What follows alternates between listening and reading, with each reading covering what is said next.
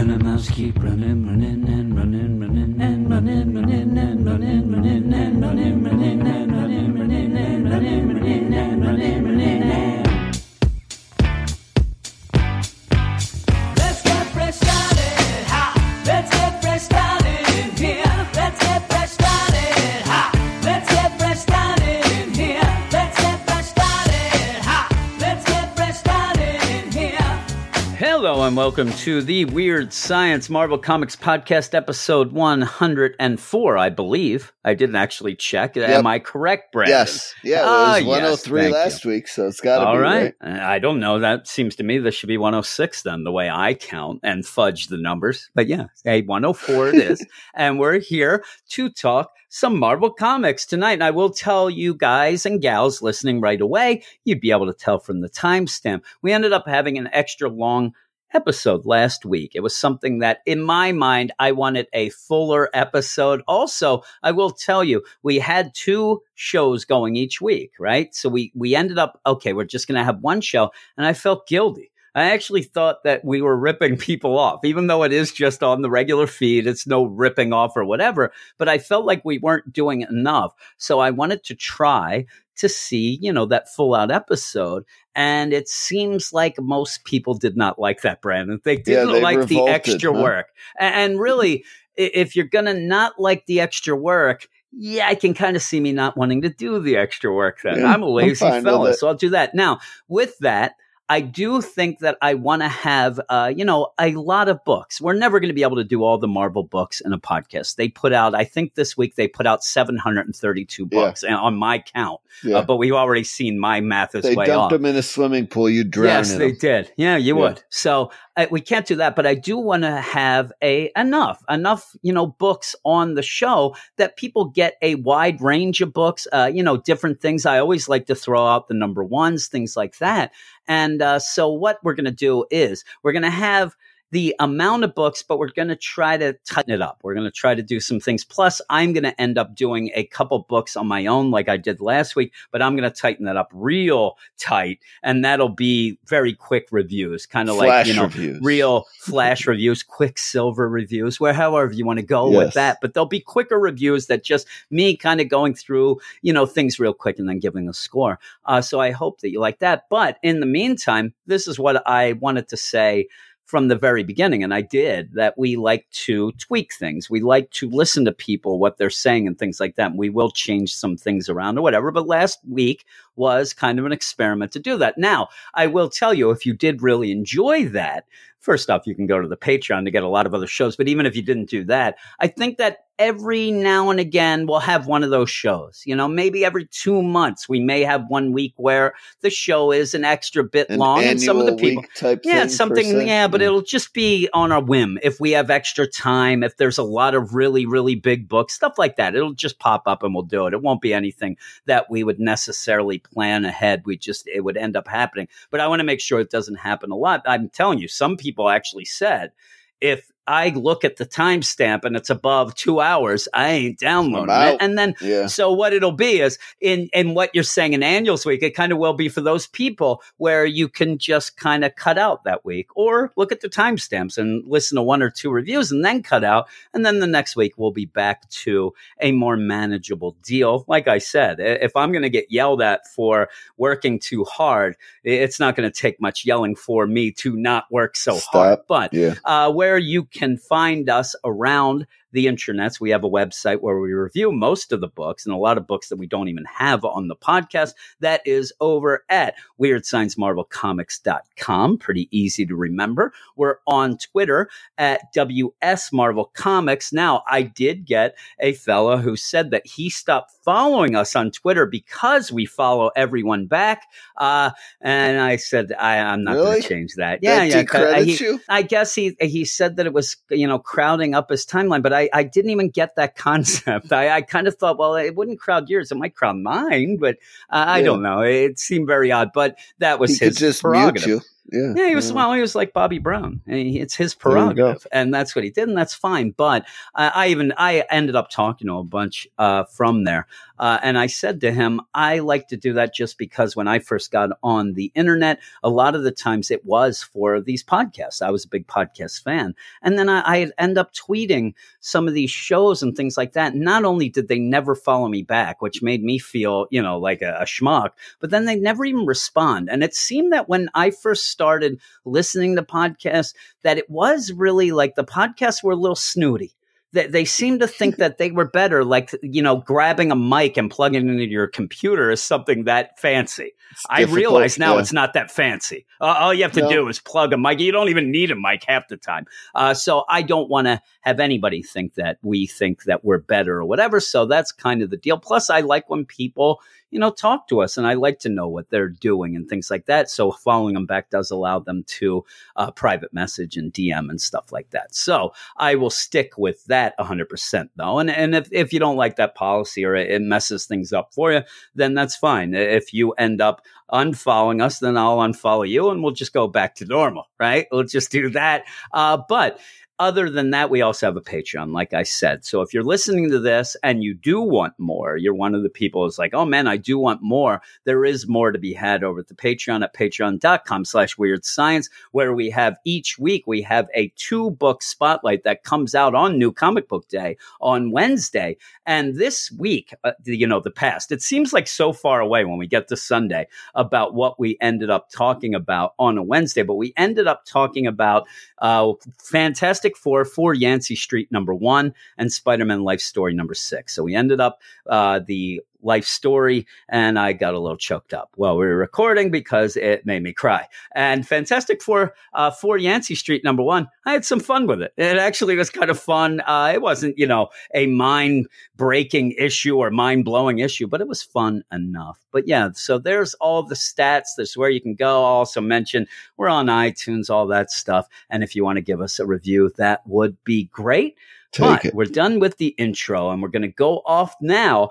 We're going to end up starting off, and this issue, our episode, is going to be very heavy Carnage. And that's the thing going on. I mean, pretty much X-Men and Carnage right now are the big things. And that's what Marvel's kind of done this thing to themselves where they've decided to have this event every quarter. And you end up kind of going one to the other. All the books that release some weeks, or all the interesting and that's ones. So. We were ended up tied into the War of the Realms for a while there, and now we're pretty much full out Carnage. But we're going to go off and talk 2 Carnage books at first, but we actually have 3 for the whole show, and we'll be back with that. All right, we're going to start the Carnage books with the big one, Absolute Carnage #2, written by Donny Cates, pencils by Ryan Stegman, inks by J.P. Mayer, colors by Frank Martin, and letters by VC's Clayton Cowles. Reunited with his own lost symbiote Eddie Brock, and his son must survive relentless attacks from Carnage in an attempt to find help from an unlikely ally, Spider-Man.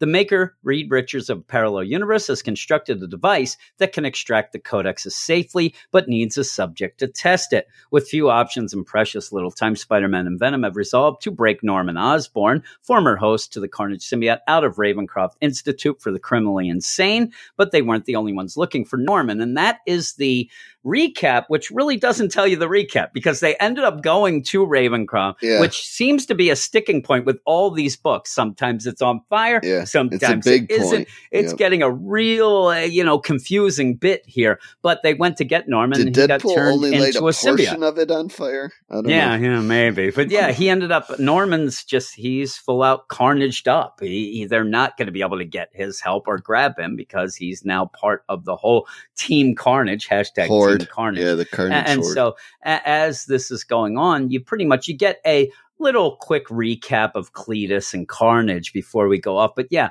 as they go off, you basically have Spider-Man and Eddie Brock Venom just, let's get the heck out of here. They can't fight. They end up saying, and pretty much, Eddie's like, well, we're not going to win this. We can't. There's no way. And at this point, there are so many, Carnage clone symbiote things going around because he ended up turning the whole prison into them. Now, again, what's weird about this week?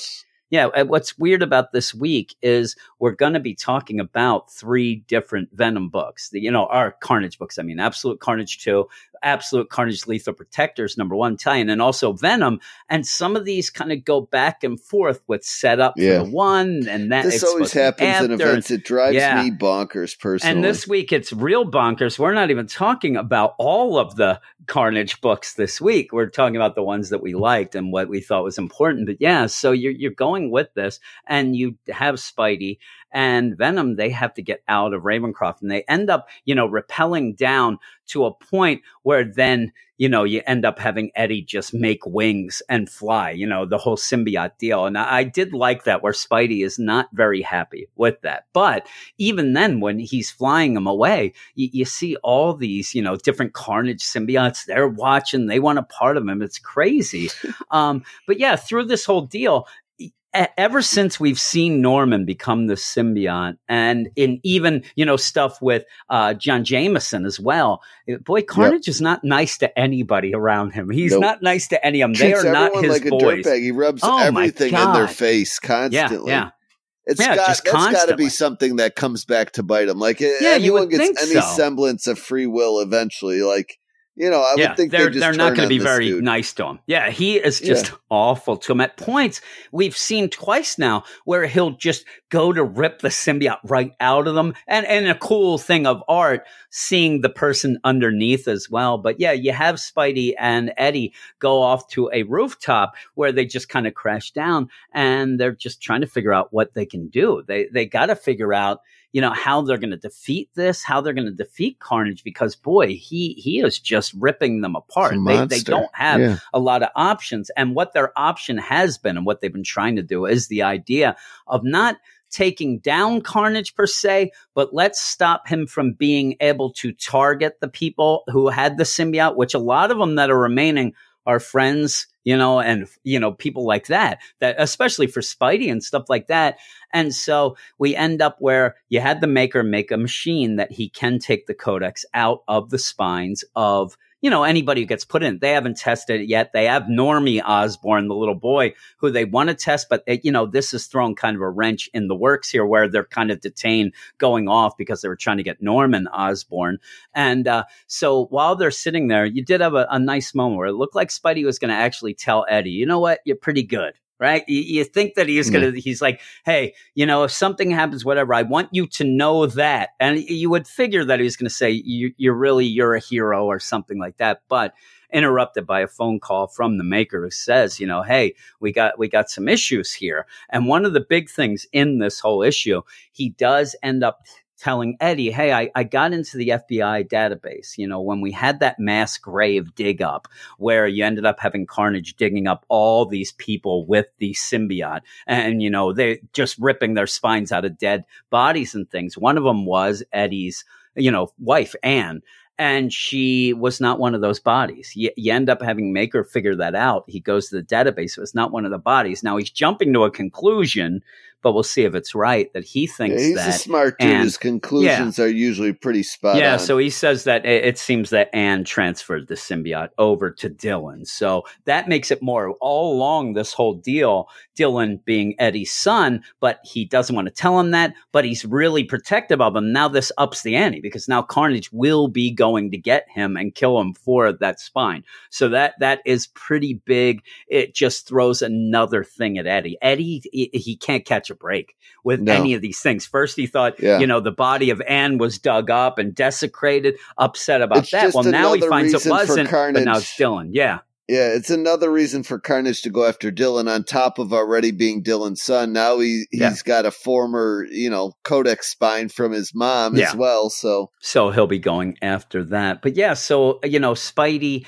he went off to do his thing. You end up having Eddie have to kind of go, because they end up pretty much saying this. And it's, again, Eddie kind of gets the short end of the stick. It's Spider-Man's going to go get the heroes that ended up having the codex and the symbiote at one point, where Dylan gets to go, or not Dylan, Eddie goes to get the scumbags who had it, and he goes off to do that. Now we do have a little bit, and this is the trash talking stuff we were talking about, and it is a weird aside, because it is a bunch of pages and not much progresses in the story in my mind, except that you're just like, boy, Carnage is a jerk. He doesn't treat anybody good. And it looks like Carnage is ready in case, you have Norman end up, in a power play deciding he's the one who wants to be the big dog. And Carnage just pretty much goes over and starts talking trash. And I love the art throughout this issue, except this part.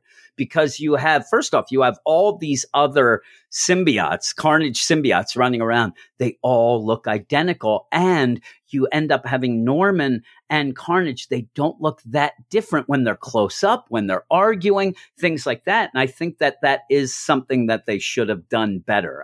You had even said, make Norman have a little goblin look to him. Yeah. Something like that like with the Red symbiote. Goblin. I don't know why he doesn't look exactly like he did in, those issues Dan Slott did towards the end of his run, because I totally 100% agree. Like, all the different Carnage clones essentially looking like old school Carnage, while the new Carnage is just kind of skinny in the middle is not a great way to really separate them. No. And I'm telling you, when all of them are together, it's just one big page of Carnages, and you have to look. And when you have the word bubbles are different. You end up having, but not when they're all together. It's just even then when he pulls the deal back, you end up seeing Norman inside. Then he has a regular, and I'm even wrong because when they're talking, they both have the same word bubbles and the same type, and it gets confusing. But you have a spread page then that does give you a kind of a cool look at all of the tie-ins. You even see Deadpool there running with the on flame microwaves and stuff. Yeah. It's just kind of there. If you, Crazy it's fool. not, I'm telling you, this is the thing that, you have the spread page, right? And you would love to think, boy, this would get everybody caught up if they haven't read the tie-ins. It's not that good. It's nothing like that. What it is to me is like, you get that and it's almost a reward. Like, oh, I remember that. I know what Deadpool's doing there, because it's not going to tell you exactly what happened. It's not going to recap that much.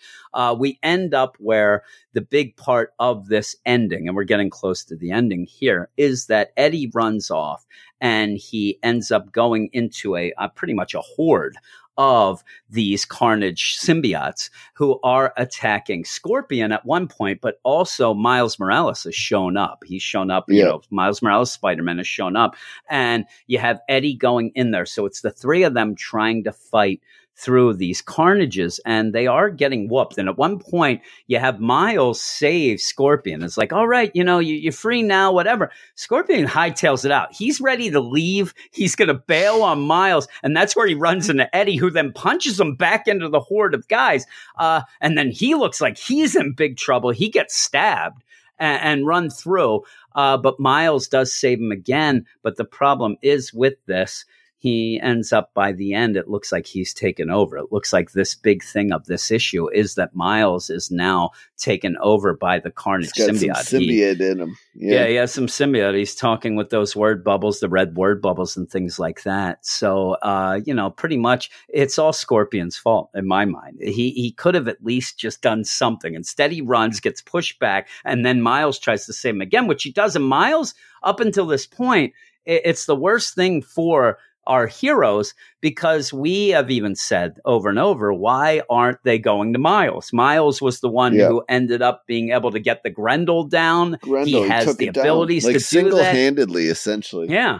Yeah, and now he looks like he's the Carnage. And I do think that that's kind of Donny Cates thinking, okay, since I've already pointed out that pretty much Miles can go toe-to-toe with the Null God, I got to get him off the board, or else it won't make sense later. And now he is pretty much, as far as we can see, off the board. Mind controlled by Carnage. Yeah. So he's going to be a Carnage deal, it looks like, because at the end, he's laughing and looking like a Carnage. So that's a win for Team Carnage. Of him. You get a better glimpse of him in the one Carnage book we're not going to talk about tonight, the Miles book, because essentially it just retreads what book. You already get a better summary of in this book. Yeah. So by the end of this, we find out two pretty big things. We find out that Dylan, Eddie's son, has the symbiote. He ended up getting the codex transferred into him from his mom. At least that's what the maker says. And then at the end, Miles becomes a Carnage deal. So that's pretty big. It's a quick issue.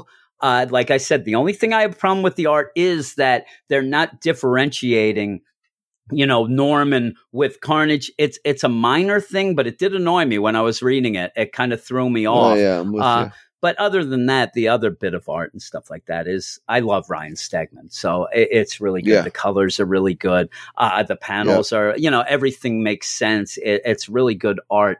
But overall, I think I'm going to give this an 8 out of 10.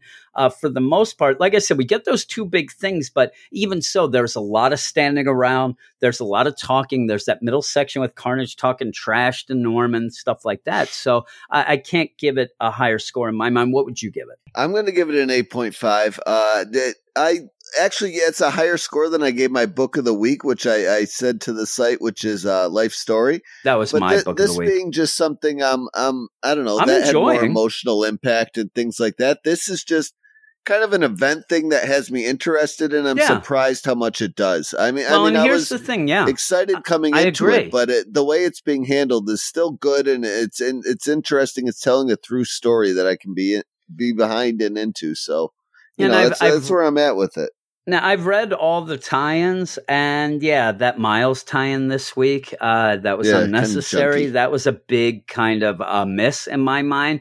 But I guess the problem was with that is you do end up with Miles kind of taking over. So I don't know what Saladin Ahmed, who wrote that one, what he had to play with. Yeah, what his point was. I think that what they were doing in that really is almost going, hey, listen, there's some Miles fans. They may not be involved with this because Miles, he's separated from the other books somewhat because of the deal. And that was more of, hey, let's give them pretty much the story from Absolute Carnage, that we see of Miles, and maybe people will be pumped up to go and read the rest from there. Just as a Miles thing, I don't know. It was weird. When I read it, I read it right after Absolute Carnage. That was actually the first book I read after reading this. And I was like, boy, what am I on repeat? You know what I mean? And I just, but other than that, I think that it is pretty cool.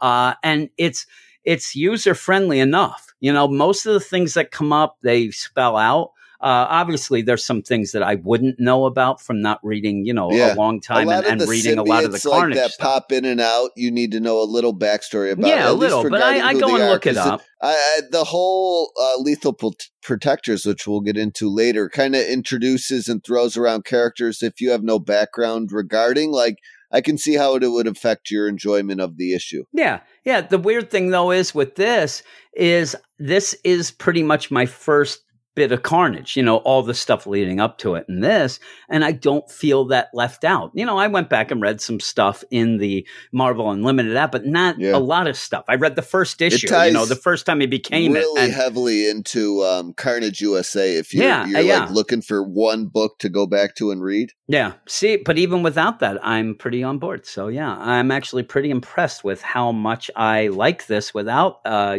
lot of knowledge going in. But I'm going to go.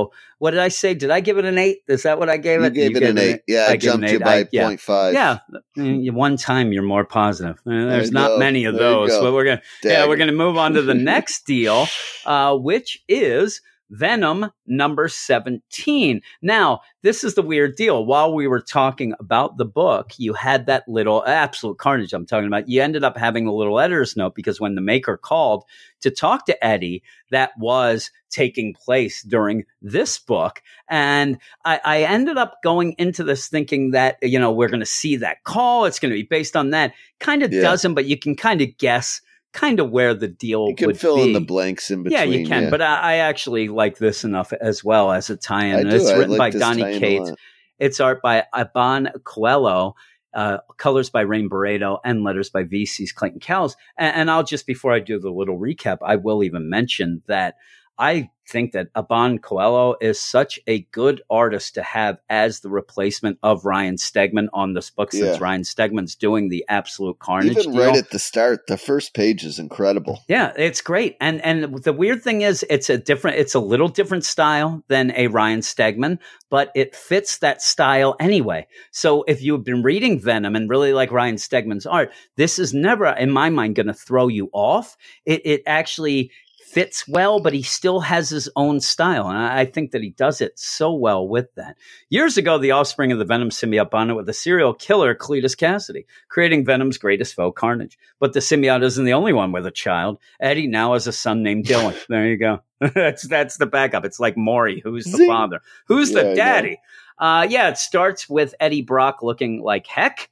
He is pretty much just the crap kicked out because his own we're back. Symbiote tongue off? Yeah. What's going on there? Yeah, really. He's having problems. We're back at Ravencroft again. And it seems like everything leads to and from Ravencroft here because we're going to continue that escape again. And actually, we're never really going to see it. We're just getting reminded or being shown that Eddie and Spider-Man are there fighting these different symbiotes. I think it's more of a time and place type thing because the whole issue mostly centers around Dylan and why I think they do Normie. It is because if not, you're going to have some people who are just reading this Venom book wondering where Eddie is. It'd be like, why isn't he showing up to help? And let alone Spider-Man. So it'd be a case of the current Spider-Man book where Spider-Man doesn't appear much in his own title sometimes. Yeah. So so that it spells it out well. That they're fighting, they're, being taken care of there. So we'll go off to Rex's warehouse where we have little Normie Osborn, we have Dylan, and we have the Maker. And what ends up happening is here, the Maker is starting to freak out a bit. He doesn't act like he's freaking out, but he's freaking out that things are going to go wrong. Know if his machine works.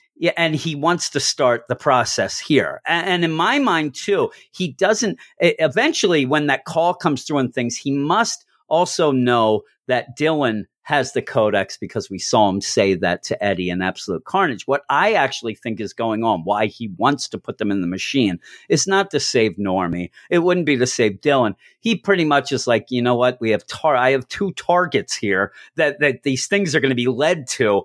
I don't want to die. I'm going to put them in here, get it off. But that's where Dylan steps up. It's a little ego thing too. Like, I want to see if my machine I just created works. Like, give me whoever. I don't care who. Like, let's put someone in this thing. And he wants, and Dylan and Normie at this point is the one that they want to start out with. He's like, "Come on, Normie. Get in there. We're going to get that codex out." And that's where Dylan's like, "No." They do a good job of making him look like. Well, they show him with his helmet kind of off. In my house. I mean, I'm telling you. You end up also with the helmet off the Maker at one point, and he's disgusting. They even almost vomit. Then the helmet goes back on, and he's like, all right, they're there, children. I look better now, but let's get to work. And that's where they end up talking about the machine. Dylan's all like happy, saying that he thinks that it should be called this. They're naming the machine where the Maker's like, we don't name machines. Just stop it. But then realizes what he wants to do, and it is get Normie Osborn and put him in. And this is where Dylan steps up and actually becomes a bad butt and ends up, when you do see this, it's one of those things you're like, you are. And even the Maker almost says, you're your father's son. You're definitely, Eddie's son, because he's just like, we're not going to do that. Is that the line you're thinking of? You were trying to No. Really? Later on. No, later on, one of the symbiotes that shows up legitimately says to Dylan, "You smell like your father. You smell like Venom." Life Corporation. Yeah. When they show up, they say that, and that we're seeing that, number one, Dylan's a pretty bad butt here, but he's also a smart kid. I think that's the end where he does realize, what's going on, because it has been this back and forth where they almost let it out of the bag that, that Eddie is Dylan's father, and they're kind of keeping that from him because Eddie doesn't want him to know, because he thinks that that'll just upset things. He doesn't really know how to act like a father. Keep this from him much I know. I think the jig is up and gone here, because when they are going to do this with Normie, you do have Dylan like, no, this isn't going to happen. You do get also a pretty good look of the Maker. First off, you end up seeing him without his helmet a bit, so that's pretty cool.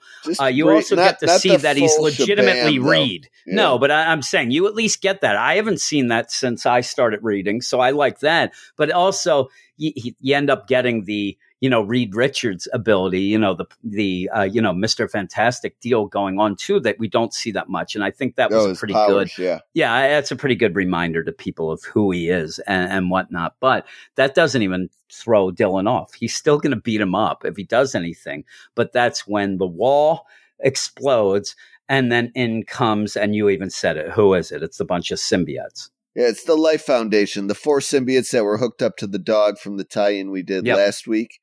They're all bonded to that family they attacked last issue, and now they're coming here to the the Rex headquarters that Maker and Dylan and Normie are at. Yeah, and if you read that tie-in, it has a pretty cool little, wink, wink, or reveal here, or at least an ending deal, because you have the Maker who he knows right away who they are, and you see that he is prepared to fight them as Normie and Dylan run off.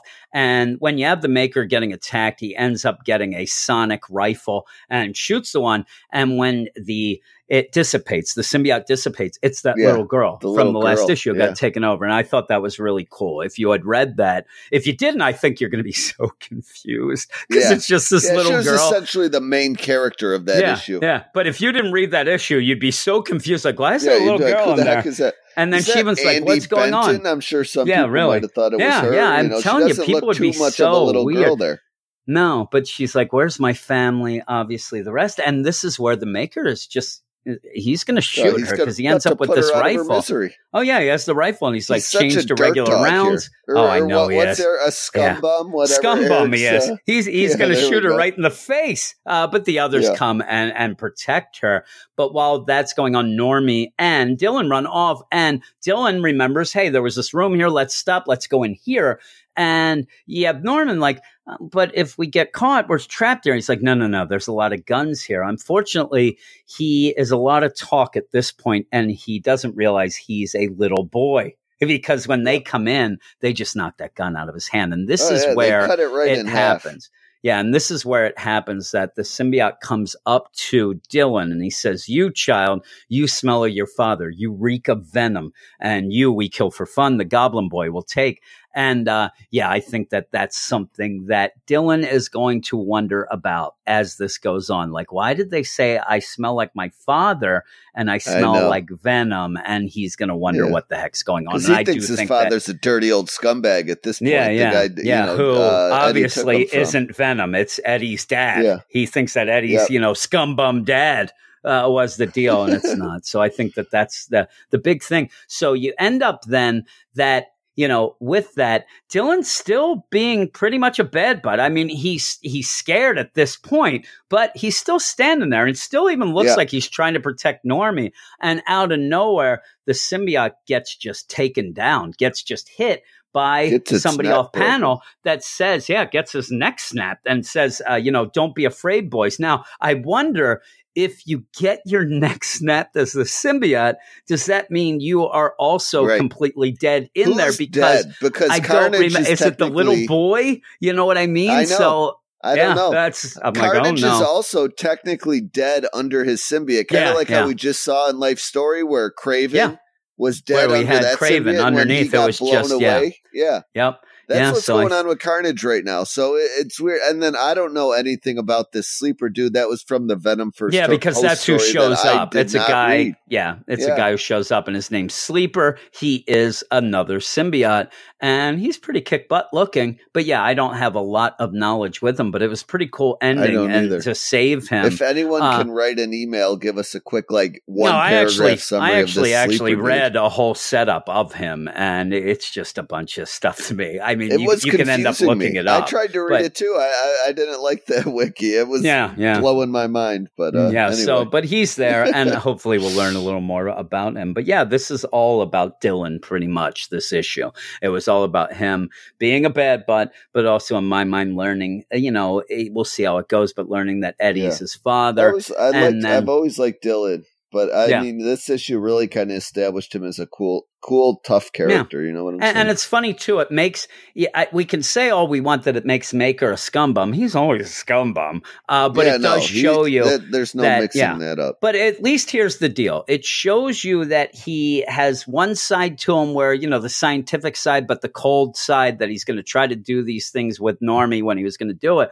But he also did tell them he could have let them just take Normie. Yeah, I mean, really, he could have thrown him right at him and said, take him. He's the one you want. And off we go. And that wasn't the case. He ended up saying, you guys run, I will take care of them. And at one point, he's in, looks like he might be in some bad shape as he gets attacked after he ends up almost killing that little girl. But yeah, in the meantime, like you said, add Sleeper in.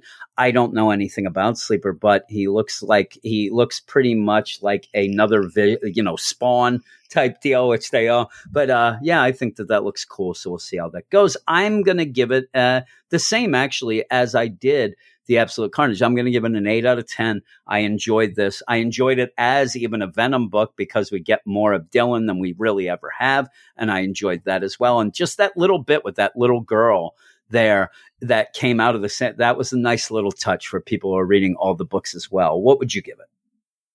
Yeah, I would give this a 7.5. I mean, I've really enjoyed the art in this issue, especially. But I don't know, just not a whole lot occurred. But if you're reading the tie-ins and you're really invested in this event, I think this is kind of an issue you wouldn't want to skip at the same time. No, if you're waiting for us to give you the go, I mean, I'm buying some of these tie-ins. I think this is one to add to, that Absolute Carnage stack and really have things kind of all tie together and make sense. Yeah, I would too. I also, when I'm looking at this, it makes me like Dylan even more than I already have because he's really heroic in this issue. The panel before the cliffhanger, the second to last page, the penultimate page before the neck crack. I do like that you see Sleeper behind the symbiote there. He's kind of invisible. Deal. That's he's pretty cool. Cool. Got the Miles powers. It's pretty cool there. So I want to see more of him and learn more of him. But there you go. You have 2 of the Carnage books down. We can hit 2 dings. We got 2 down. We have 1 to go, but you'll have to wait till the end of the podcast to hear that one because right now we're going to go off to some mail. Do you have the time to drop me and Brendan a line at WeirdScienceMumbleComics@gmail.com? We will read them all at the wrong turn, says mail call, whether they're positive or when they are not. You can give a shout out to your peeps. Make fun of Brandon, but not me. It's all for the weekend show. Brandon lives in Buffalo. Now here's wrong to say. Yo, it's mail call. Yes, it's mail call. And if you want to be part of the mail, you can mail us in at Weird Science Marvel Comics @gmail.com. I almost messed up there. The first one of the night of 2 mails. We got 2 mails tonight. The first is Jacob with a K who says, hey, Weird Science crew, really enjoying the podcast. Looks like summer is over. Hope it was a great summer for you all. It was not. It was not for me. 1 to the clan. Yeah, you added 1.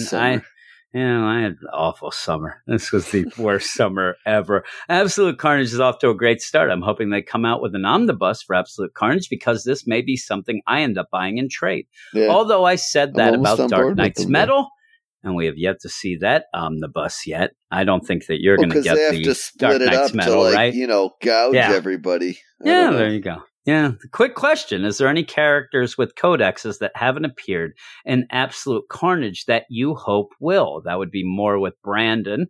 Mine is amazingly Sleeper is what I wasn't thinking that. I didn't even know who that was. Any that you are looking forward to? I don't know.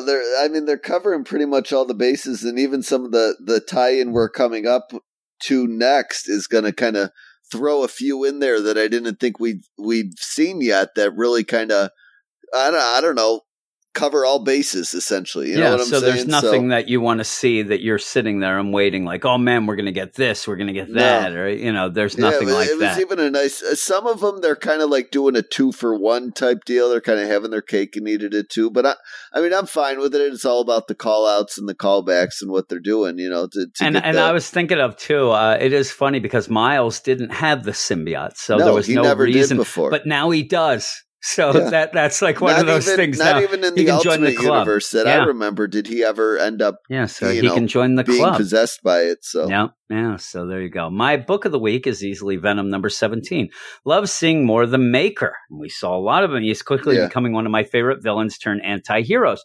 Also love the certain appearance of a certain symbiote that appeared, he says.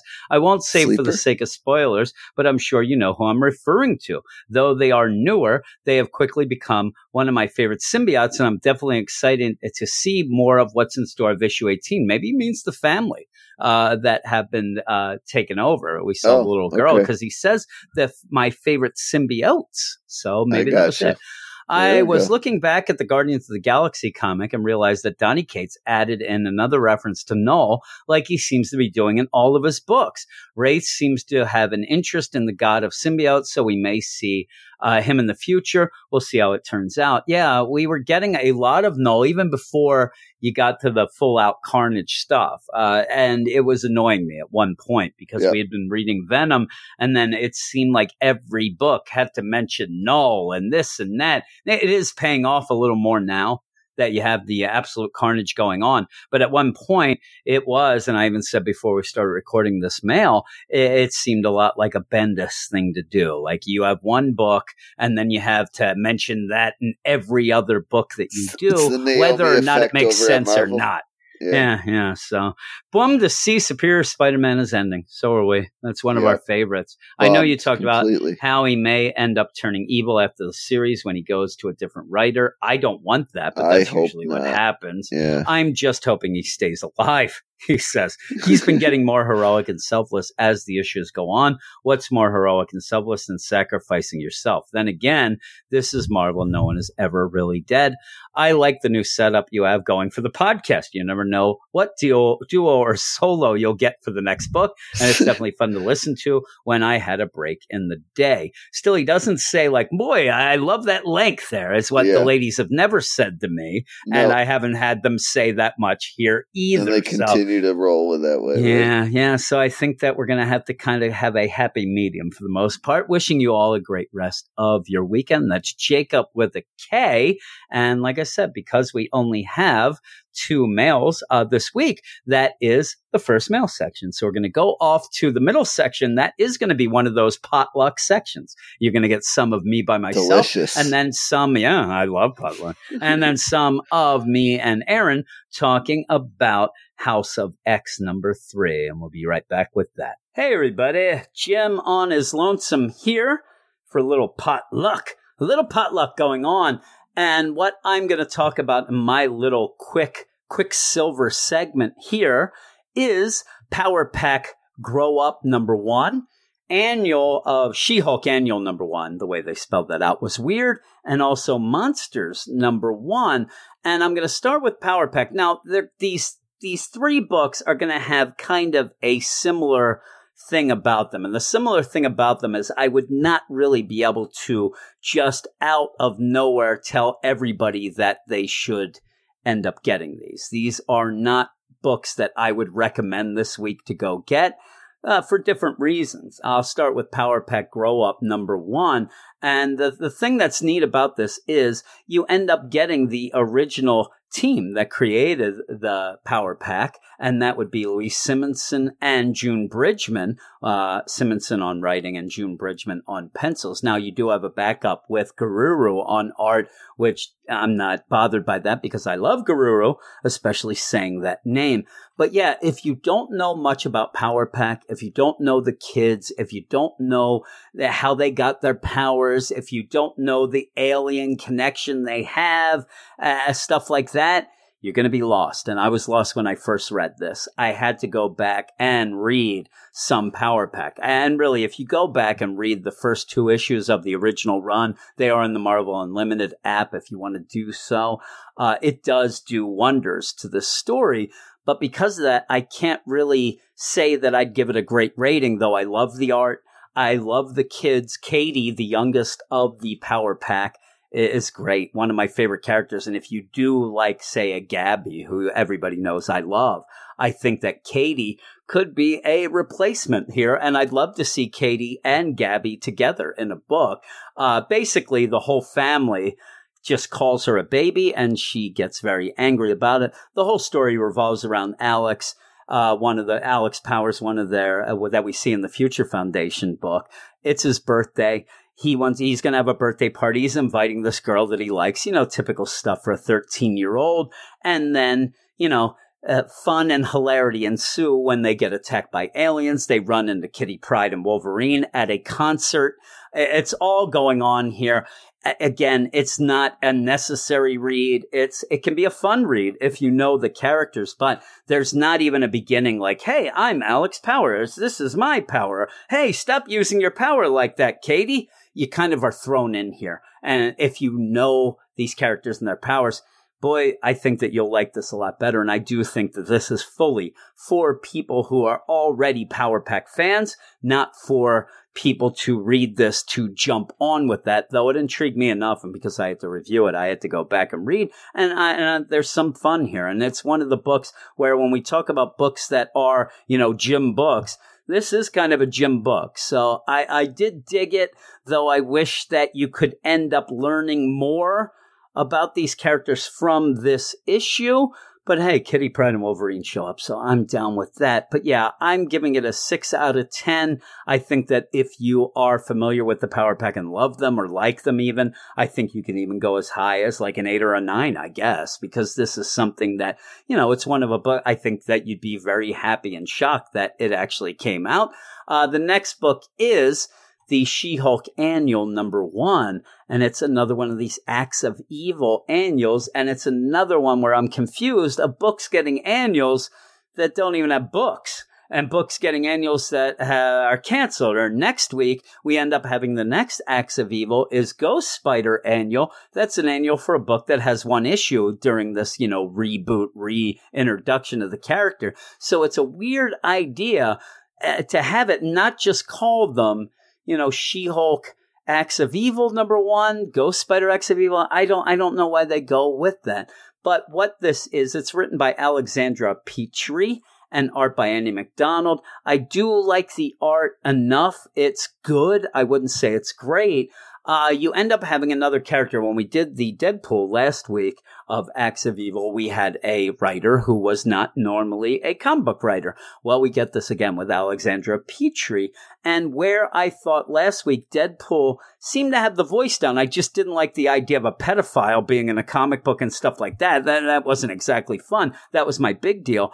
In this, I don't know. I saw a lot of reviewers saying that they thought that she got the character of She-Hulk down. I didn't think so. And it's kind of caught in a weird thing because you're going to end up having what almost is the savage She-Hulk at points, but you also have Jen being the lawyer. And the whole thing ends up being this twisting, turning, Freaky Friday situation where you have Jen as a lawyer ending up turning down Machine Smith, who comes and says, hey, I died and came back as this machine with an AI in my head type of deal.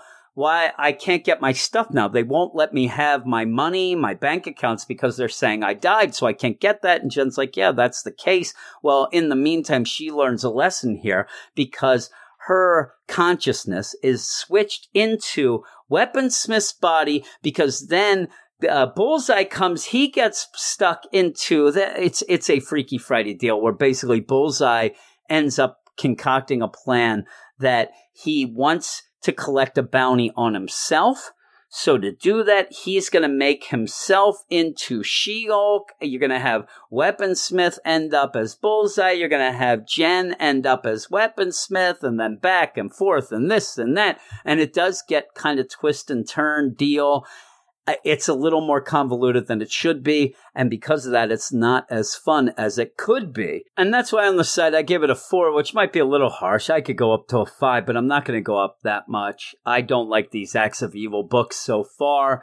Like I said, this one could have been good. I didn't think that the voice of Jen or She-Hulk was 100% on. You end up kind of getting Bullseye in a real goofy way. We've had Bullseye a lot lately. And usually, he's pretty deadly. He's pretty much, a big villain. And here, it just comes off like a Freaky Friday nonsense issue. And so the Acts of Evil, I kind of needed more evil, and I kind of needed it to be not as convoluted. But the last book that I'm going to talk about is Marvel Monsters #1.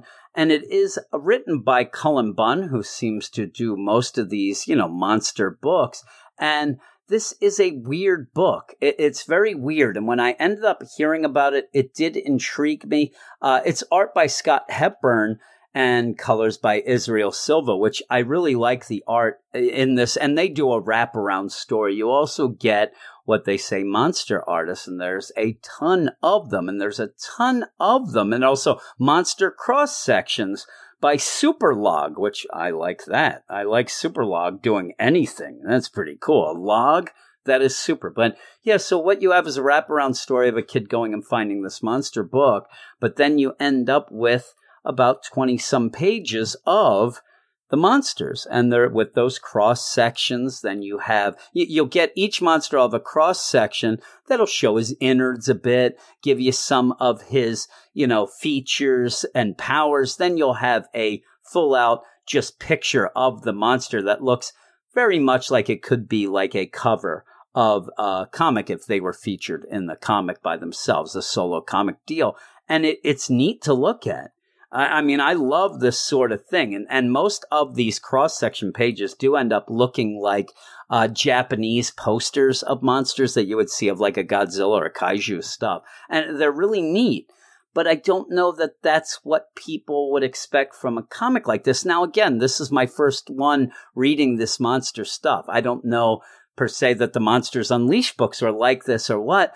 But this really threw me off. I mean, I go in to read a comic with a story, and you do get a story, but the story is about 3 or 4 pages. Maybe I'm being a little harsh. Maybe it's like 8, but it's not many, especially in a book that's oversized with a page count into the 30s, where you end up with only a couple pages of story, and the story pretty much being a little generic by the end. But yeah, it's mostly if you love to see cross sections of monsters and like really cool monster art, then yeah, I think that you would like to get this. If you are looking for something that you thought was a 30-page story of these monsters and things like that, I think that you would be disappointed. And it's weird too, because this week you're getting the Marvel Comics 1000 as well, that ends up with 90 pages of, art with little stories and things like that. So this coming out in the same week, I think was not real good timing, because you're already going through 90 pages of something where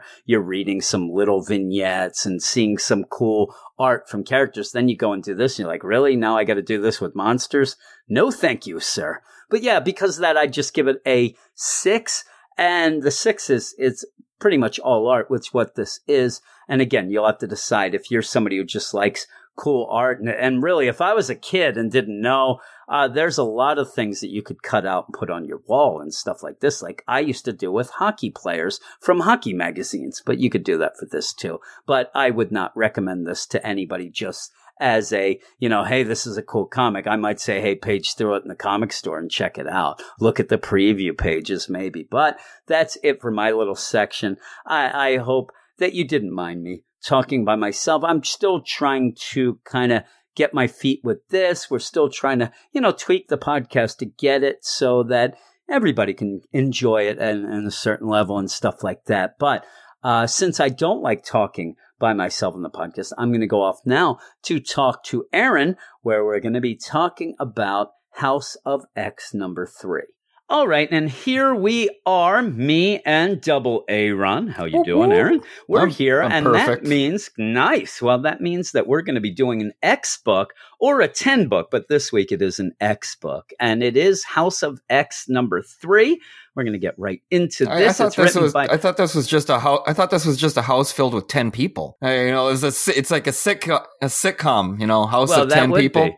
That would be 10 is enough. Jonathan Hickman writing, Pepe Larraz on art, Marty Garcia on colors, VC's Clayton Cowles on letters, and Tom Mueller on design. Oh my, on design. Yeah, he's on design. But here we are. It's House of X issue 3, once more onto the breach. And this issue I liked. I actually like it. It's one of the quicker reads of the, these Hickman X-Men books in my mind. Now, that might be because I skip a lot of that other stuff in between, that stuff called writing. Actually, I didn't. The information pages? Yeah, the stuff that's supposed to tell me what's going on. No, I did read those. And still, they're though, like the side of the cereal box. Yeah, they are. And the nutrition I always facts that. And everything. I told you, if I was making my own cereal, you would make sure that all of the stuff on a cereal box would be great to read. It'd be fun stuff, jokes, knock jokes. That's all I know. Knock jokes. That's all it would be. But here we are with the X books, and we did see before, some of these things that were going on in the regular timeline is where we are right now in this book. And I do like this as a thing where when we came out of the Powers of X stuff, when they were in the future and they ended up, fighting Nimrod, trying to get the crystal and then coming back, you always wonder what's going to change, what they know and don't know, but they do know now that they have to get to that forge around the sun, where the mother humans, mold. The mother mold, they have to get to there because, we had already known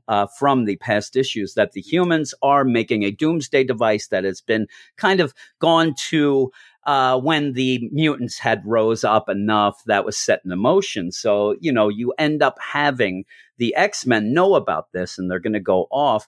And I'm telling you, if I was Scott, it opens up with Magneto and Xavier telling him, listen, you're going to go. You seem nervous. Professor X even says, you seem a little nervous. Don't be nervous because, if you die with a purpose like this, do you actually die? Your name will live on. I want Scott to go, I don't want that. Yeah, I really don't care about that. It seems really weird here. I mean, it seems like the quote unquote good people of the X-Men squad seem a little less human like they normally maybe been. Like robotic. Yeah. And like, I will do everything you tell me, master. But maybe it's just because they know the plan and they just know this has to happen, and they're more reserved, or not reserved, but more willing to do whatever to committed to do. Like Zionists or something, like not Zionists. What's the word I'm looking for? And this is the thing. Zealots. Yeah, zealots. If that is the case, and you would go and look, I think that one person who's not kind of like that would be Wolverine. Like Wolverine's there, and he is even questioning things. And like you said, a lot of times they aren't questioning stuff. There are some, but the main ones, like you said, really aren't, especially where they're going to go off to, get this mother mold. We don't know, destroy it, grab it, whatever. As they are going off, they even say, we're not taking, a plant. We're not going to have a way back. We're not going to bring a portal with us. We're going to have to go there and Mystique. Back the right way. I know. And Mystique's like, my ears are working. But yeah, some of them are like, what? No plants? Like, what's going on? And I do like where M says there, hey, it's because you guys just think the success is a given. You're going with the idea that what we're going to do is definitely going to be a success, and then we get out. But if it isn't, we don't want them to end up. We don't want the mother mold AI getting a look at the plant, seeing what we don't know and all these other things and what we do know. And as this goes on, even through the information pages, you also see that this is where they are trying to stop the Nimrod, that this would lead, they have pretty much said this is going to lead to Nimrod. This is going to lead. So we have to stop it now. And then they go off. It's a very quick opener. I do like Mystique. Just when you hear that Mystique, and you have to just be reminded, oh, Mystique's there and she's not so happy to be there, and they go off. And it's a cool team. If you like a lot of the, OGs and stuff, this is where Brandon would like Wolverine and stuff like that. This whole part for me was probably the weakest part of the book. I do like how Scott goes through the portal and gets on the plane. It's a little more subtle. He's going through the portal, gets on the plane, and when the plane takes off, you notice they're on the moon. Yeah, that's pretty crazy. That's pretty cool. I would have liked a little more name placement, because I mean, I don't know, and I'm coming from your angle a little bit of not knowing a lot of X-Men characters. I don't know And Monet, she sounds familiar. Yeah. It hasn't really clicked in my head yet, and I haven't really researched enough because I was slacking, didn't read this quick enough early enough in research. But even there should be. I agree. Yeah, the blonde haired girl that's sitting down, I have no idea who that is, but the rest of them I know. So I mean, yeah. Well, you know the big ones, which even I know, but Mystique, there are a thing Marvel Girl, Nightcrawler, Archangel, Wolverine, Monet, Cyclops, and I don't know. Girl. Like you said. And and that's where I agree with you that maybe they should say, and I guess Hickman wants you to kind of work at knowing those, or you should know kind of, hey, this person, let's go. Or, hey, Cyclops. They did placards on the first issue for a couple of the characters, Yeah, so might as well continue that on. That's my one of the few knocks I have on this beginning part that I... Yeah. Well, you go, and now we get to the middle part, and there's pretty much 3 sections in this, and the middle part is a continuation where we had seen when Mystique and who was it? Mystique, Toad, and Sabretooth went to steal that information, that thing from getting the stuff from the combination of the Stark combination and Mr.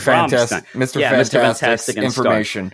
Yep, and when they went to get it, Sabretooth got caught, and that's when you had that bad butt moment where Scott came out and said, because the Fantastic Four had caught Sabretooth, and he said, listen, I'm taking him with me. And they're like, no, he might be a killer. We're going to go. And he's like, whatever, take him. And then went off. And that's where Sabretooth was pissed. And he's like, you better not do that, Scott. What the heck's going on? Well, we see what the plan would be because he is on trial. He's on trial as a mutant. Did kill a couple people. He did. Yeah, we find out that they didn't live. And so you end up seeing, as well as not just when Emma shows up, but you also see before that the mutants aren't really being treated as fairly, even though Sabretooth's guilty. I mean, we all know it. He even says he is.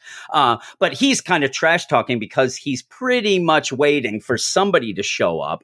And that's when Emma shows up with some cuckoos. They show up and she basically says, like we've seen before, hey, everybody, we're going to take Sabretooth. He's not guilty. It's diplomatic immunity, all this stuff. Your laws don't pertain to us. We're mutants now. You're humans. Stick to your own. We're going to stick to ours, and we're getting out of here. And it is a pretty bad butt moment because with Emma just going, and I'm telling you, Sabretooth's hilarious in this because number one, they're like, what are you pleading? He's like, they were talking about him, all the crimes he had done, but also the fact that he has no manners. So they're like, how do you plead? Guilty. I don't have any manners. I agree. I'm a real jerk. And they're like, no. And he's like, he doesn't care. No, yeah. He is awful. But yeah, I'm a murderer. That's what my mama made me and all that. And Emma's just like, listen, I'm coming in to get this. And it continues the stuff, I think, almost like what Xavier started this whole deal with the idea of, listen, we're going to have our own nation. We're going to let you allow us to have this nation, and then we'll help you out. We won't hurt you. We're not going to have war, but you have to realize we're on our own. She pushes that too, but even in more of a way where she even says to them there, like, I could rip apart your minds right now. I'm not going to because I really don't care about you, but I could, and I will if you make me. But I'm just going to take Sabretooth and we're going to go. And they can't really do anything about it. It goes to the whoever has the money has the power. They have the people that have all the money on the world basically backing them for the drugs and power that they can get, or not the powers, but long life and better brain, that stuff. Yep, no Alzheimer's, stuff like that, no dementia. This also highlights a little bit of issue that I was saying at the beginning, where the villains, the quote-unquote mutant villains who are now part of mutants as a whole, like Sabretooth and the White Queen and Mystique, they seem to be acting completely like themselves, but now with more. And that's the weird thing I was going to say. When you have these things where it's them getting mad all the time and it's them threatening people, you don't have, well, again, you did have Cyclops kind of throw that bit at the Fantastic Four of, hey, tell Franklin, but that wasn't like this. Like Cyclops, when he was with the people in the House of X1, he got angry and started pretty much, spouting off a bit of Magneto stuff. Yeah. And this is what Emma does. I mean, it's a full out threat that she's going to use her powers against them if she has to. Yeah. You don't really see that as much with the others. Like and I agree with that. They have no, they don't fear any repercussions from their side that's whatsoever. Mutant side. And that's where I think the big problem is that you say that, and that's what got through me through this whole issue is I think that when you have this whole society they've set up, it's great if the people are good, but it seems to make these bad people already start to think that they have free reign to do whatever they want with that, with no repercussions from the humans, and that's not good. And it may end up biting them in the butt by the end because, that's pretty bad. And it's like you said, it's almost like it's benefiting the bad guys more than the good X-Men. Yeah, the good mutants have to change their ways a bit, where the bad ones, they just seem, even like Mystique, when they're getting ready to go off, she's standing there like, are you listening? Because she's just kind of over there, whistling Dixie. Looking at her and she gets manicure mad. and Yeah, she's like, my ears work. Yeah, she doesn't care. And I agree with that. That's what I got. And this is the first issue that that kind of dawned on me more about the bad being, themselves and wanting to just be bad. But so, and then the she good ends up being leaving more with submissive too. Yeah. So you end up, and so is that a thing that Xavier's doing? Or are we going to find out that there's a little more going on with Magneto and, Xavier? We'll have to see. We'll have to see what's going on. I have no answers because I'm just bringing up the curiosities I have as I go through this. I agree. Well, then we go to the Orcus Forge. That is where they have the mother mold. It's such a neat little visual with a sentinel head in the middle of this space station going around the sun. And a weird thing at the very beginning, as our X-Men team are heading there to do their deal, you do get that real quick thing of, hey, what happens if mother mold goes bad? Because you have Karina, the Omega Sentinel there, and talking to the doctor and saying, what if it goes, oh, don't worry, we have these fail-safe switches that we can do. I'm like, boy, that really seemed like foreshadowing, like really forced in, like this will go on. And then it will take it all into the sun then, which is pretty crazy. But they end up finding out that the X-Men are on their way. They try to react. And this is what I do. I'll give you, I'm still not the biggest Hickman fan, but I will tell you that you see as he writes, he does not forget things that he's written. And that might seem silly, but we see that all the time with even Sabretooth showing up here. There's some writers, they would have never gotten back to Sabretooth. We would have just seen him down the line and have to assume things. The one thing about this is as they're at the Forge here and they X-Men are coming, we had already been told that all the other robots, all the other Sentinel type things that they had used to build this Forge had gone off to go mine.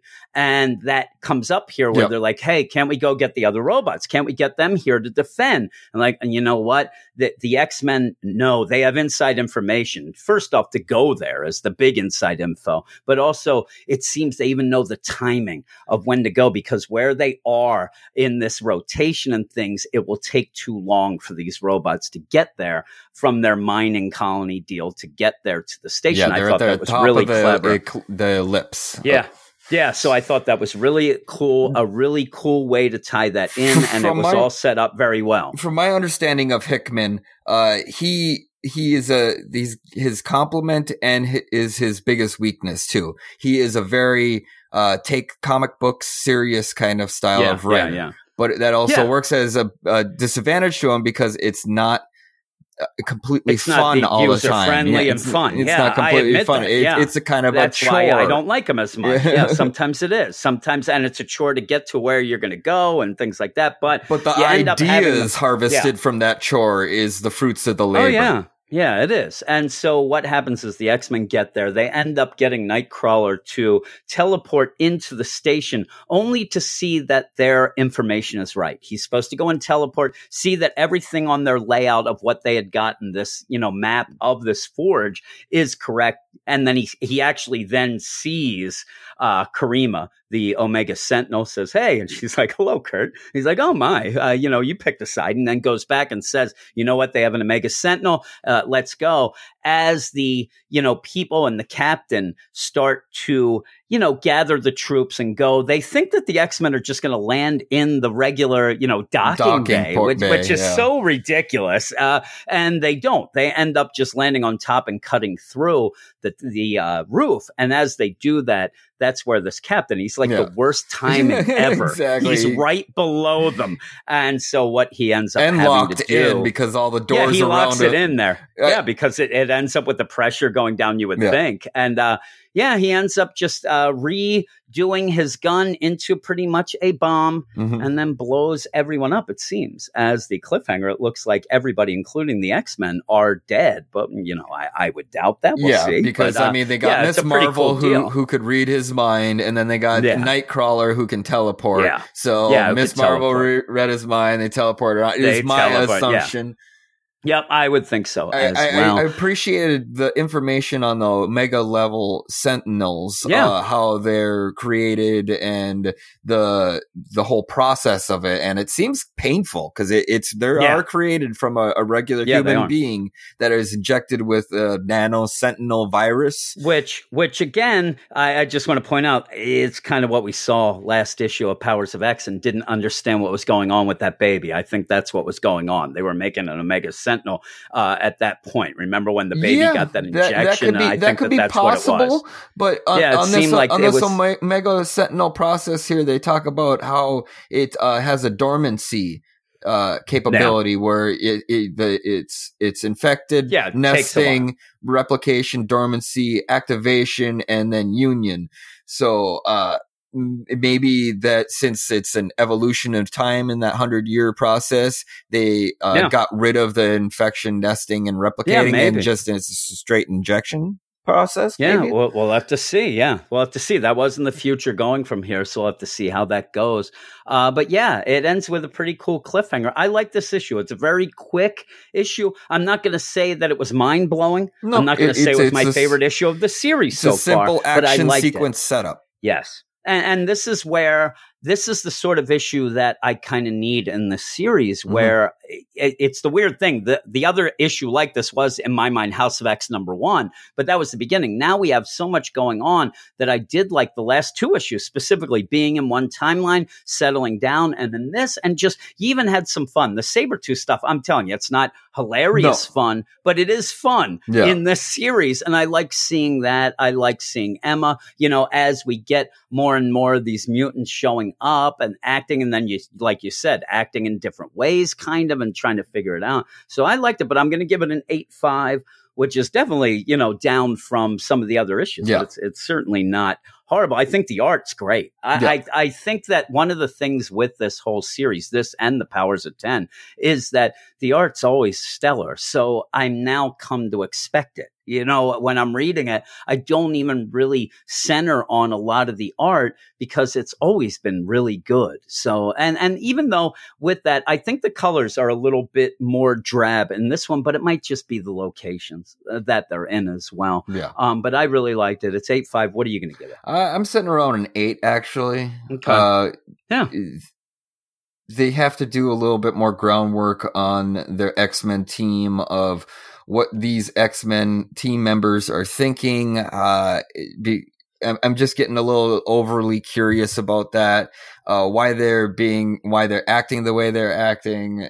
We got no history with this whole team completely now because this whole history is new to us. Yeah. It's different so now. I have no idea where some of these characters are. I'm thinking as a new user also that, some name placards. You had a panel with all the teams standing right there in front of you. You could have done and just have just some name placards. That way you could Google and see who these people are. I always love those. I mean, you can even have a name placard and have one sentence of what they do, and then you may not even have to Google. You may be, I get it. Go with that. But yeah, I agree. Like 5 pages just of this hardcore information pages, index pages given to you too. So I mean, this end is definitely the lower end of the rest of the issues, to my point. So Man, you still give it an 8. It's still really enjoyable.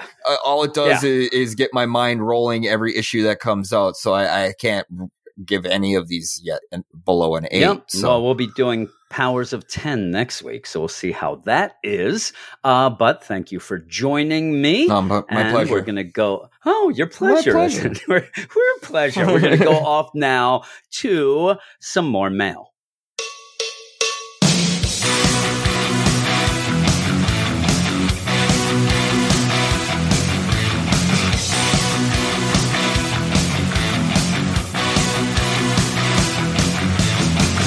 Everyone's listening to the emails from you.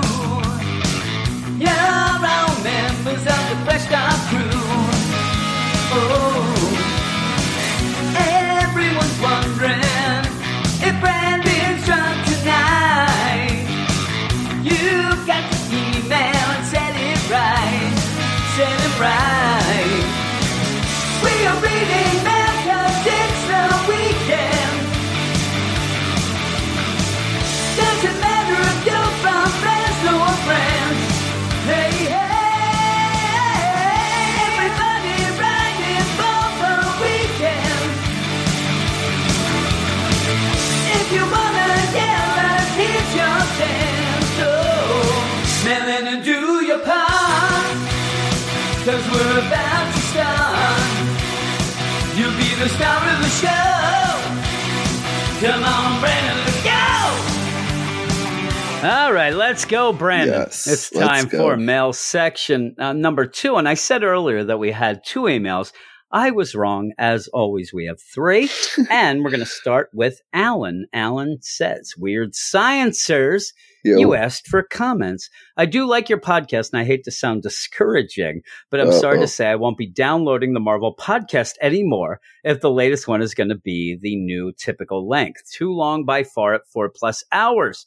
An hour-ish was ideal. You have to bear in mind that yours is not the only podcast out there, and there's only so much time in the day to catch up with the various ones I subscribe to on a variety of topics, not just comics. So unfortunately, at that length, I have to pass. I have never listened to your DC podcast for the same reason. It's weird. I ended up telling them that the most we've had of downloads were when the Marvel or the DC one was at 10 hours plus. That was the most that we'd ever had. That was when it got tons and tons. Crazy. We just couldn't end up keeping up with that pace and stuff like that. And we haven't had as many books at DC as well. But he said, I applaud you for doing all the podcasts, but surely it'll become self-defeating if the very length of them puts some people off.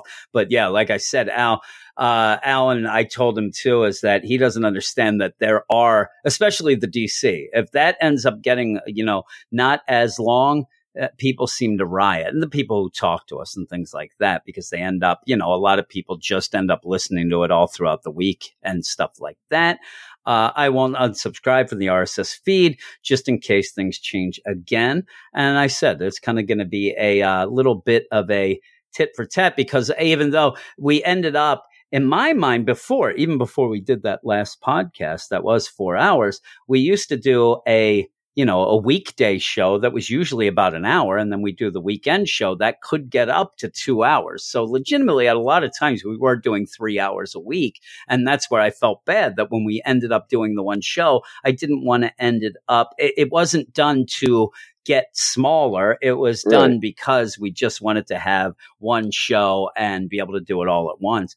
I also have a small point regarding your Twitter policy. This is Al, I talked about earlier, of following everyone who follows you. Well, that sounds laudable. I wonder if you've considered that it may actually deter some people from following you. If someone declares an interest in comics in their profile, then perhaps it's fair enough to follow them. But some people might never actually tweet about comics and mainly use their Twitter for everyday stuff like talking to friends or utility companies, which can't possibly be any interest to you.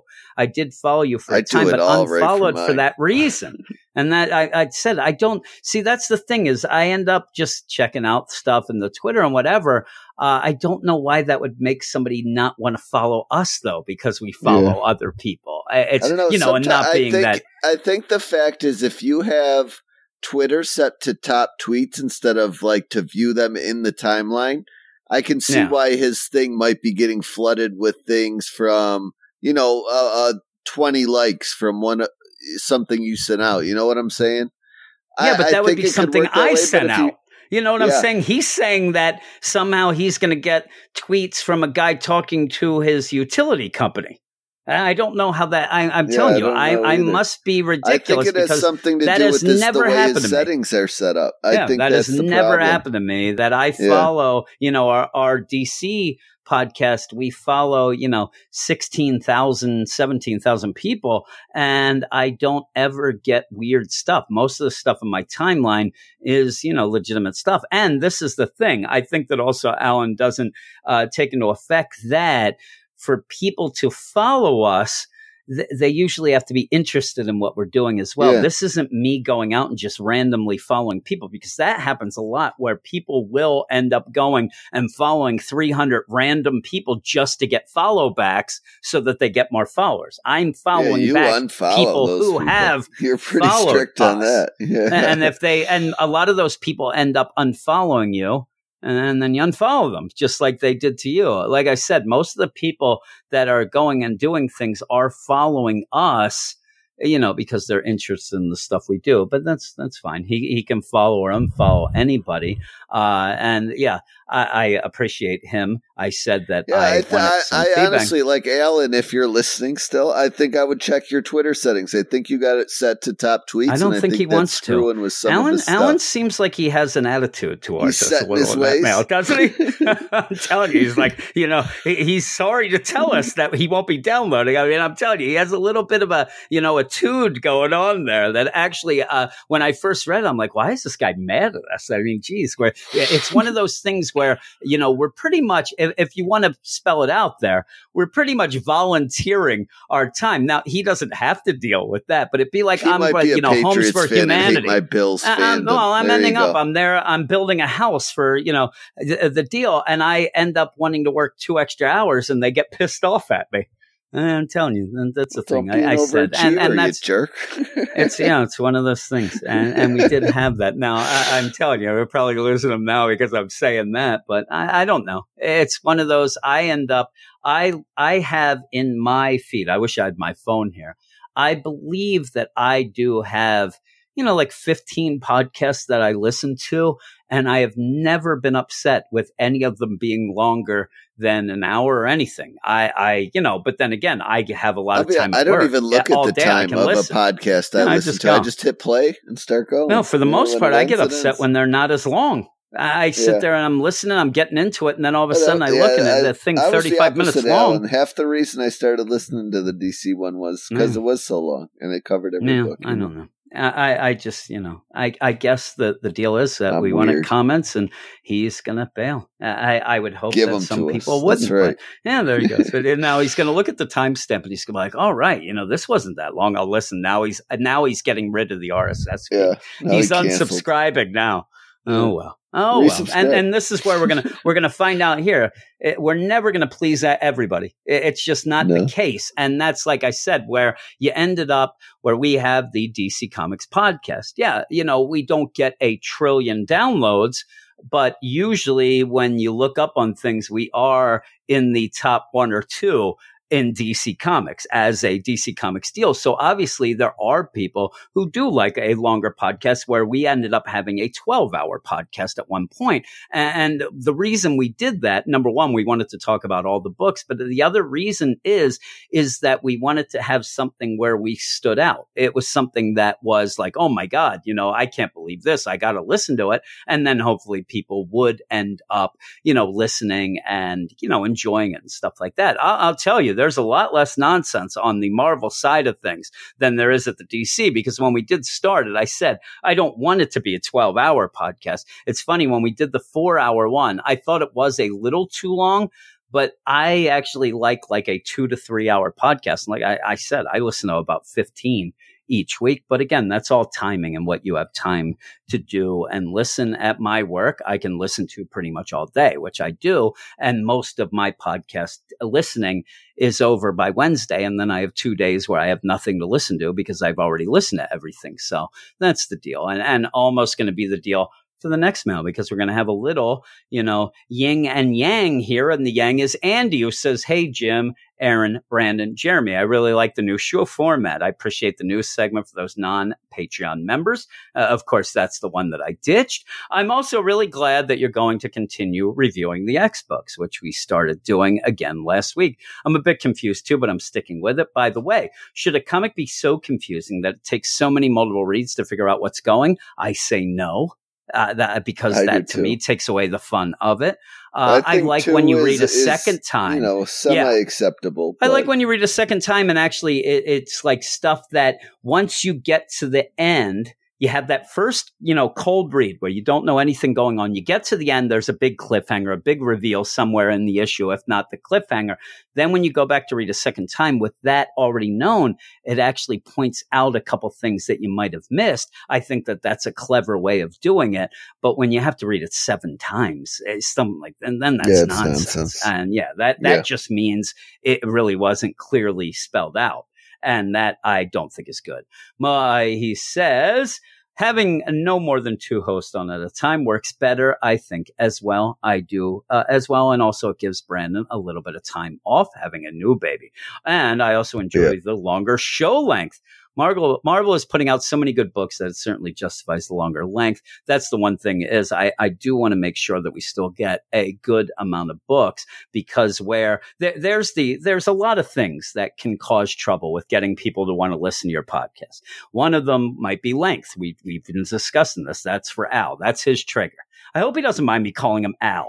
It did go by Alan, but Al. So that's his. But to me, and where I worry about things is where if I go to listen to one of the podcasts I'm doing, and it's one of those like, hey, we talk about a DC book, a Marvel book, and an indie book. And I look at the 3 and I'm like, I don't like any of those. I'm really tempted not to listen to that show. Yeah, and the only way I'd listen to is, okay, I like them. I like their banner. But if you have banner, then that lengthens, it gets it longer. So it's like a snake eating itself there. And it worries me all around. But I am more of the guy who I hope that you're talking about something that interests me over the idea of just an hour. And I'm telling you, this podcast for once a week, an hour, a lot of times that means 3 books, and that's without mail. And that kind of stinks. I don't want to just do that, because then, you end up having people missing out on books. Then we end up not reading something for a while. Then we can't go back to it. So I do like a little more than that. So we're trying to have a happy medium. But he says, most importantly, I'm happy that Wrong Turn still has a presence either through sound drops or conversation. And this is a Wrong Turn. Do you like Hyper Time, Wrong Turn? I got no time with a Hyper Time. He has no time with a Hyper Time. He says, keep up the great work, guys. The WS shows get me through my Mondays. And there you go. And that's Andy. Thank you, Andy. And Andy does reviews on our site. So you can check him out. No time for the Hyper Time. But that is the end of the second mail section. And that means that we're going to go off to one last book with me and Brandon to end the podcast. All right, and we are back. I was going to put the Brandon's Drunk Again song there, but I thought we'd give you a break this week, even though you had to have been drinking a lot this weekend, right? I stayed drinking all day today. Yeah, I figured. And, you sound pretty good. I actually, at one point, I messaged you and you messaged me back and like, I'm ready to record. And I had to still record with Aaron. And so we ended up doing our deal. We were pretty quick. But when I got back to you, I'm like, all right, I'm setting this up. Here's the link to go and get in the room there, buddy. And then you didn't show for a while. And I'm telling you, I was a minute away from starting the show by myself and playing that song. But you did show. You end up you didn't see that pop up. Maybe because you were distracted by people talking to their utility company. There we go. I'm still getting. I'm still thinking of Al. Al's on my mind right now, but we have one last book for the night, and I hope that it is something that everybody, including Al, will like, because I liked it enough. I saw a lot of people getting upset about it, actually, and not really liking it as much as me and you did, and it kind of surprised me. Though we do kind of see some people on the cover that may not show up at points, but that's fine. I don't know where they're at.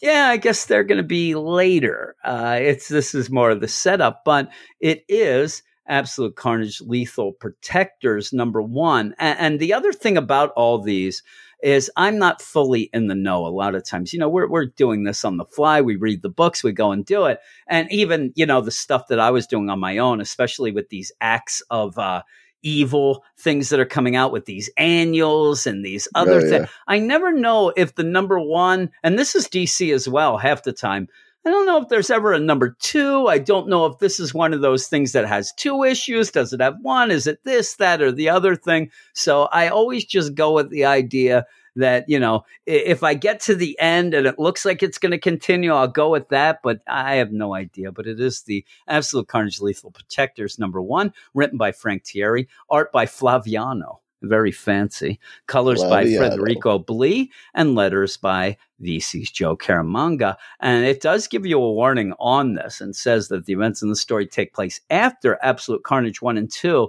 And that kind of threw me off a little because I thought that it was a little bit more like when you end up saying that, but you're dealing with Ravencroft Institute with the idea that Spidey and Venom are showing up there and trying to get John Jameson. That did not happen after, any of these, by the end of the events, maybe yes, it does. This takes place, but and I know that you start out and it says hours ago. It's a weird thing to really spell this out and then go in, but I guess, as you go on, it does have the deal, but it just threw me off where I'm like, all right, that's cool. I read those 2 already, and let's go. And I'm like, wait a second here. This doesn't seem right. But the town of Doverton, Colorado was once taken over by the symbiotic psychotic killer Cletus Cassidy, a.k.a. Carnage. And that's more of that Carnage USA story that you were talking about, correct? Yeah. While researching the disinterred graves of Doverton, John Jameson uncovered a massive cult worshipping the symbiote god Null. Misty Knight was dispatched to locate Jameson after he went missing during his investigation. She discovered him naked with gaps in his memory. They left, especially memory of where his clothes were. They left on a road trip back to New York, but all is not as it seems with John Jameson. And that's the funny thing is you have already in certain books and tie-ins and things like that, we've already gone past the idea of Carnage even ripping into John Jameson about not being able to get Misty and letting her go and things like that. So that's another thing. And I do like this Absolute Carnage whole deal. I really am enjoying it. But boy, there are the usual snags when you're reading all the things where tie-in logic, definitely there's some leaps there's some things. And there's a lot of books coming out with this, so you are getting a lot in one week. You're doing this sort of thing where it'll be a lot better when they do, if we did get an omnibus that say Jacob won it by the end and things like that, then you get a reading order and stuff. So you start off this, and like we said, it's hours ago. And indeed, there's John Jameson. He's not the Venom or Carnage dog yet. He's not the Carnage werewolf yet, because this is where Spidey and Venom were calling and saying, hey, we got to get there. We want to, find out. We got to see Norman. And you end up seeing that beginning of that where he's like, all right, see you soon there, guys. And you see clear the halls. You see that he's got the, the Null swirls, the, things going on there. And that's where we also see at the one point where we saw before, where we had that, and it was a little confusing to us at the point where we did see Cletus walking through and John, kind of turning everybody into, Carnage symbiotes. We see that more here, where he's going through Ravencroft. Everybody's getting turned. They are going with that goddess coming way more than we saw before. Bugs all over the place. Yeah. So, and it's going on. And with that, I do like this art. It is a little more cartoony in my mind of some of the stuff that we had gotten before, but I actually do enjoy it. I actually like when we're doing this, why I say that you end up, it kind of does throw you out a little because we have had mention of Misty before and she seemed to have been escaped. Then we also had John, who has already been turned into the Carnage werewolf. Well, now this is leading up to that. So there is a little, a disconnect from some of that. It's a little out of order, but I didn't mind seeing this as an idea in my mind of, okay, we know what those scenes were and what happened, whatever. I like seeing us getting to that, actually. I like seeing the little cracks filled in, so I didn't mind it as much. If you would say, do you think this is a necessary tie-in? If you weren't going to buy everything, I don't think it is either. It's more than a Miles. But I think that this definitely is one of those, it's a flavor issue. If I had to rank the tie-ins this week, I would do Venom, this, and then Miles as far as priority. I still like this, though. And like I said, if you're willing to just, or if you were sitting there and when you saw, and at that point, remember, Carnage was pretty much treating Jameson as his dog, almost like a lackey dog, and was so mad. And even with the terms like, I'm going to put you down, dog, because of the fact that he had let Misty go.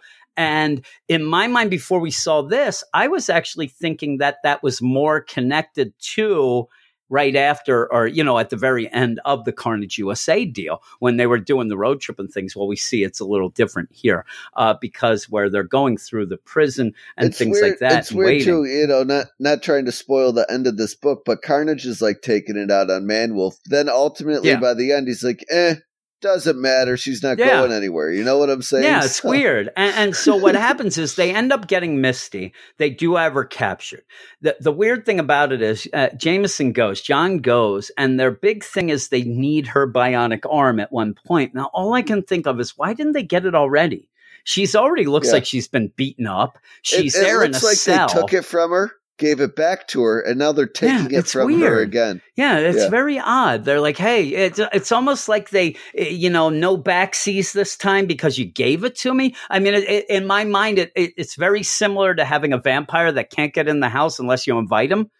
So this is like, we can't take your arm unless you willingly give it to. It's just weird. But he comes in, he's like, we're going to get your arm. We're going to use this. But also they end up bringing her out into this, big courtyard there, pretty much where they go in the yard of the prison there. And they have a pentagram there. They have a whole thing. And Misty's smart, her one arm there. And she's like, hey, I know what's going on here. I see the pentagram, you're not fooling me. You're going to sacrifice me to some stupid god, right? And Carnage is like, nope, we are not, because he's going to use other people or other symbiotes, because that's where he needs a willing sacrificial lamb. Yeah. And he ends up wanting to end up where the sacrifice too is going to be the vessel. So it's not going to be Misty, and it's going to be, who is it that he ends up grabbing? He ends up, this is his longtime girlfriend, Screech, that he ends up sacrificing. That then turns into Demogoblin, who was also kind of somebody originally hanging out with Carnage in the original Maximum Carnage. Yeah, so he ends up getting her, and she's going to be the vessel for what was Demogoblin, and then now it's Demogoblin because it's a woman. It was Demogoblin before. And correct. And they really spell that out a couple times. A couple times. While this is going on, Misty is sitting there. They have her arm there. It's so weird and it starts glowing. But even in that, when all this is going down, she ends up activating her arm, which does have a sonic pulse, which obviously can take care of the symbiotes, and makes it clear she can go grab the arm and then go off. That's the thing. It doesn't work with everyone, because then she gets attacked. But you can go. Tell us what happens then. Yeah, I mean, Misty Knight then is just on kind of a wild escape. She's running through the hallways, getting chased by, the horde of symbiotes. She ends up finding a grate underneath one of the hallways. She sneaks down. And that's where she gets into the sewers. And this is the point of the story where Carnage is making out with now Demogoblin.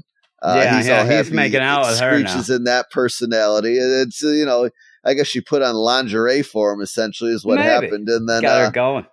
Misty is down in the basement, and Carnage's like, I'm not worried about her. She's not going to get too far. And we see out of every corner of the sewer, there's just Carnage creatures everywhere. I mean, she's not going anywhere. So. And that's the thing. When he does say, I don't really care about her anymore. It's less that he doesn't care and more about that she has nowhere to go. Now, she does have that arm that can kind of do things, but I don't think that we're going to just end up going back to that well over and over again. But yeah, so you end up with a bunch of different symbiotes here and a bunch of things going. It is weird that you have that cover with, Iron Fist, pretty big on there, and he's not anything to do with this. But I did think like he'll be in the next one. We got 2 next month. And I think there's 3 in October. Yeah. So you would think that would have to be. I mean, if you're going to have that on the cover, you would think that you're going to have to do something with that. I mean, I would guess. And yeah, you even have a mention of Carrion, where he's like, hey, we got to get the whole band back. We need him, which is Malcolm McBride, and a couple other things going on here.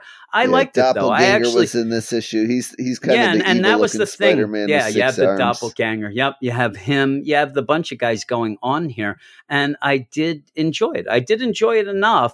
I just didn't think it was that necessary. I like Misty Knight, but all you get here is I think her if arm you read, is a deal. 90s Maximum Carnage, you get a lot more out of this Lethal Protectors issue than anybody just kind of jumping into Absolute Carnage right here.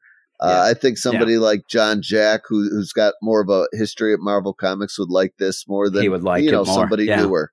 So I enjoyed it a lot. Again, your mileage may vary as far as it being something you absolutely need to understand the events of the main books, but I think it adds a little depth to the story. I enjoy, even though the timeline's a little wonky.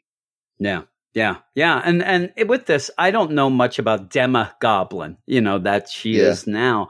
But it does seem like she pretty much spells out. And I don't know if she spells out that the Sonic Blast is already happening, but it actually says this isn't going to work with me when he grabs Misty and then ends up just breaking her arm. So her arm's gone. She goes off without that. So we're not even going to get to see that if she ends up, maybe getting it and using it later. But that's why I think that it ends up getting broken because, again, you have a pretty big weapon against the symbiotes that you could really dip into the well, like I said earlier, too much with. She would just keep. It's like one of those when they make a video game and they don't really get it fully worked out, and so they have one attack that works all the time. And you just jam on that attack as you're going through things. I think that's where they were like Frank Thierry's like, I don't want to have her be able to do that. And yeah, when she's in the sewer, where she comes out, there's a million of these. They're like cockroaches in this sewer and in this underneath the Ravencroft deal. Traps but again, work here though. It's funny though because we end with this, and this definitely takes place in a weird time frame that you still have Peter and Eddie showing up to try to get Norman involved with them and in Ravencroft and John and these things and going on. So it doesn't really, it's a little off. It's a little wonky that timeline that they spelled out because we have not had, Spidey and Eddie show up yet at Ravencroft. So that's cool. But I did like the art. I like the art a lot. Again, it looks a little bit different. It's a little more cartoony, but even when you see like Doppelganger, he looks just awful. He's hideous. Yeah, and you don't get him a lot, but yeah, he is disgusting. And he's got those mandibles on the side that kind of go back and forth. Yeah. Oh, it's awful. It's awful. But yeah, I like this. But because it's not exactly necessary, I think I can only go as high as a 7, but it is a pretty positive 7. Is that what you're going with? Yeah, that's exactly where I'm at with this one. I'm going to give it a 7 too. I like the art enough. It's a little more cartoony than the other kind of Carnage issues, but it doesn't hinder the story in any way. It's enjoyable enough. And I don't know. I like the callbacks personally to the books that made me fall in love with Carnage as a villain in the first place. So cool. You have these other symbiotes with them and stuff like that. And then when you have Demogoblin at the end, that would be more, like you said, and even Misty and stuff like that. That's more of, for people who are more in the know than me. But I could still enjoy this. I still had fun. I like Misty, and I don't have a ton a background with Misty, but when she shows up, she always kicks butt in my mind. That's what I like. I think that's cool. But when we have these issues, and we talked earlier with the Carnage stuff, even with both of those, obviously the Absolute Carnage #2 should have some big things happening. But even the Venom book, where we're like, okay, this was set up for this and this to go forward. This does seem like one of those that's just on its own on the side. And you can kind of, if you dig it, if you like, Misty, if you want, you can get it. It's a little extra. It's not like one of those where it's necessary, and it really plays out that way. And I don't think you're going to see much Spider-Man or Venom or even Carnage. And I don't think that anything from these are going to be. And even with throwing it in this weird wonky timeline of after 1 and 2, it even shows you that this is just, it's kind of there. But I like the idea with Frank Thierry writing that way. Kind of seems like that's where he's going with this, that he can kind of like, okay, let me just do this. Though you get Demogoblin, that should be pretty big. But you can just kind of have fun in your own story. I think he's doing that. So I appreciate that. And like I said, I like the art, but that's it. That's the end of the podcast. I will end by telling everybody again, go to our website, WeirdScienceMarvelComics.com. We do most of the reviews each week. They almost all come out around 9 a.m. on a Wednesday morning, a new comic book day, but they are scattered throughout till about 10:30. They kind of drop them, systematically through the hour and a half or so that people can kind of go and see what's going on. And we also have a Patreon account where you can go and listen to a lot of other shows. So if you're one of the people who said, I really like that long show, there is an option to get more podcasting and the Marvel side, DC, indie comics, non-comic stuff. So you can go over to patreon.com/Weird Science. Check it out. I will mention at the end here that if you do go now and sign up, it is September 1st. So if you sign up now, you will not be charged right away. You will only be charged on October 1st if you decide to stay. If you quit before then, you'll never be charged. You can check it out. That's all we ask. Check it out, and I would hope that you could find something at some level that you would enjoy. But that's it. That's the end of the podcast. Thank you, Brandon. Thanks, everybody who mailed in, and Double Aaron and all that. But we'll talk to you next week.